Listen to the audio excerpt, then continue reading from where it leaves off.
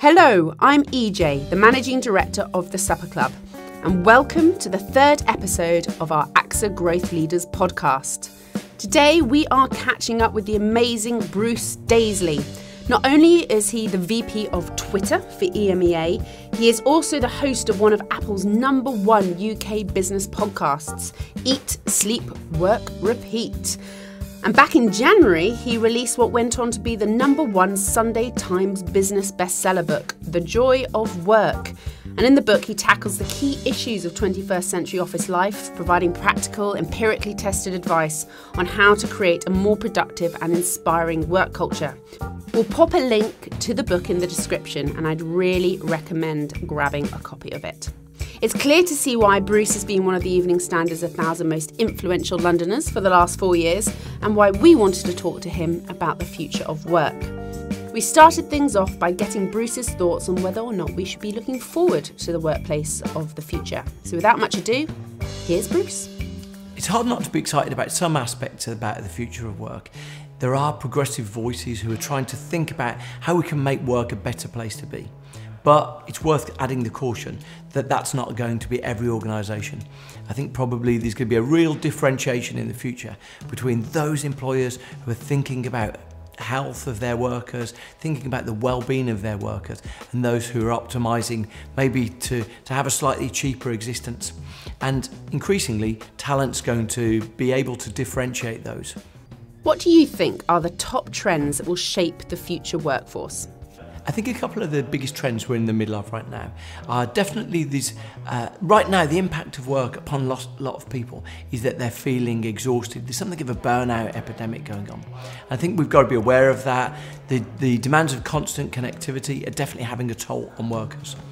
Going forwards, one of the things that we need to be aware of is that as machine learning, automation, computers start taking parts of our jobs, that's obviously a welcomed element, but we need to be aware of it and prepare our workers and people in the workforce for the impact that's going to have on the expectations of them.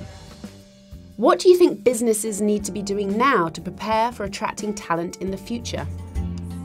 I think a lot of us can think that the thing we need to be doing to attract the next generation of talent is making beautiful looking offices filled with yoga rooms and beanbags. And in fact, far more than that, I think what companies are finding is it's the day-to-day experience of work that's having a big impact. If people feel that they're being exhausted by the demands upon them, the pressure being put on them, they're starting to vote with their feet.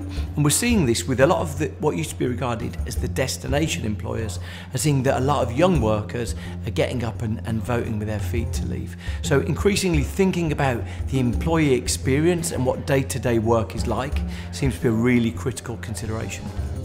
What do you think the workforce of tomorrow will look like, and how can businesses plan for it? And as well as that, how do they need to prepare for attracting the talent of the future right now? Interestingly, when we imagine the workforce of the future, I think it's going to look a lot more diverse in age profile as much as anything else. I think a lot of us are faced now with the prospect of working well into our 70s. Increasingly, I think parents will be asking for more accommodation to try and ensure that they can serve all of their responsibilities at home and at work. So I think we're going to see a lot of different patterns of working, and the best employers are going to be the ones who are thinking ahead of that and trying to encourage different patterns that fit different needs. How do you think hyperconnectivity, social media, and the demand to always be switched on is impacting workers? I was really taken with the fact that the AXA PPP healthcare research said that 1 in 5 employees felt that email was something that was disproportionately impacting their experience at work. Something for us to be aware about.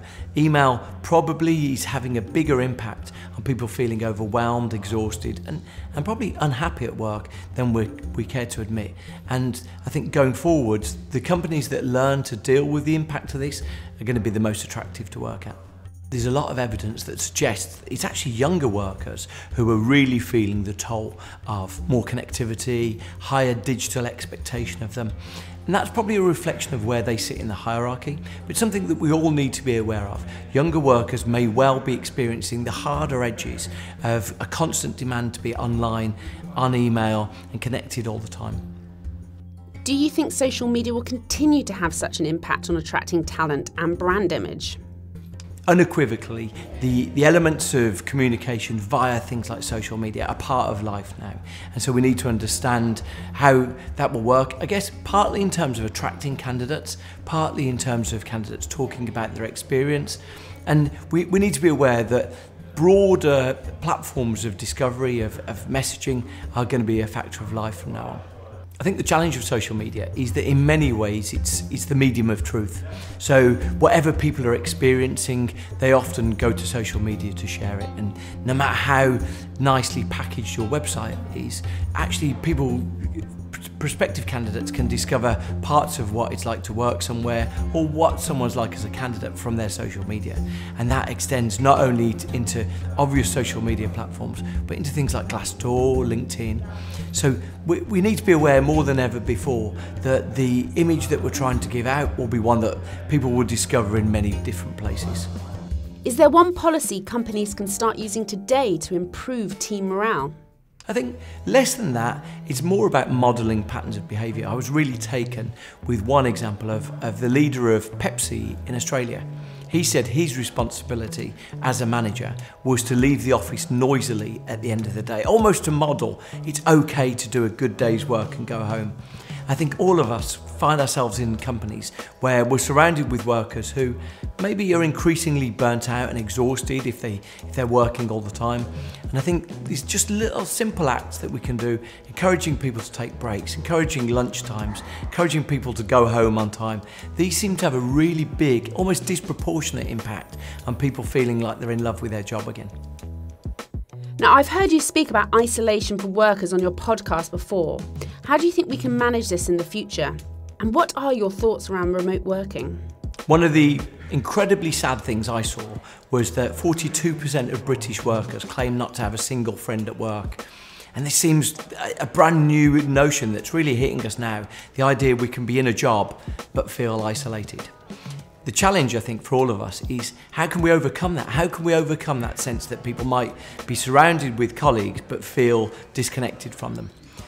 My fear is that it's going to be a twin-track world. Some organisations are going to learn how to build this cohesion, this sense of team, and others won't. And it's probably going to be the progressive employers, the ones who become the future destination employers, that will learn to deal with this. And lastly, Bruce, what are your thoughts around remote working? The whole topic of remote working is so fascinating. The UN report that remote workers actually feel more stressed than office workers. So I think we can very easily fall into simple pitfalls and mistakes when it comes to remote working. A lot of people report that their enjoyment of their job goes up massively when they get the opportunity to get work done in private, maybe at home 1 day a week. The other thing we probably need to consider is that team cohesion and the sense of feeling part of something bigger than yourself goes down if we don't spend time around colleagues. So there's definitely a balance to be struck. My feeling is that teams often feel really empowered if they're able to make some of these decisions themselves. If they decide Thursday's the day we work from home, but everyone has to be here on a Wednesday and a Tuesday, you tend to find the team feels more sense of power and autonomy by having made those calls themselves. So big upsides from these things, but I think we need to stimulate discussion on them. Thank you so much to Bruce for his time. I hope you found it as eye-opening as I did. For more information on health and wellbeing in the workplace, head to thesupperclub.com and check out our insights page, or head to the AXA Growth Leaders Hub. We'll put links to these and Bruce's book, The Joy of Work, in the description. Now, I hope you've enjoyed this series of podcasts, and please do rate and review them so we can plan for some more episodes in the future. And until then, thanks for listening.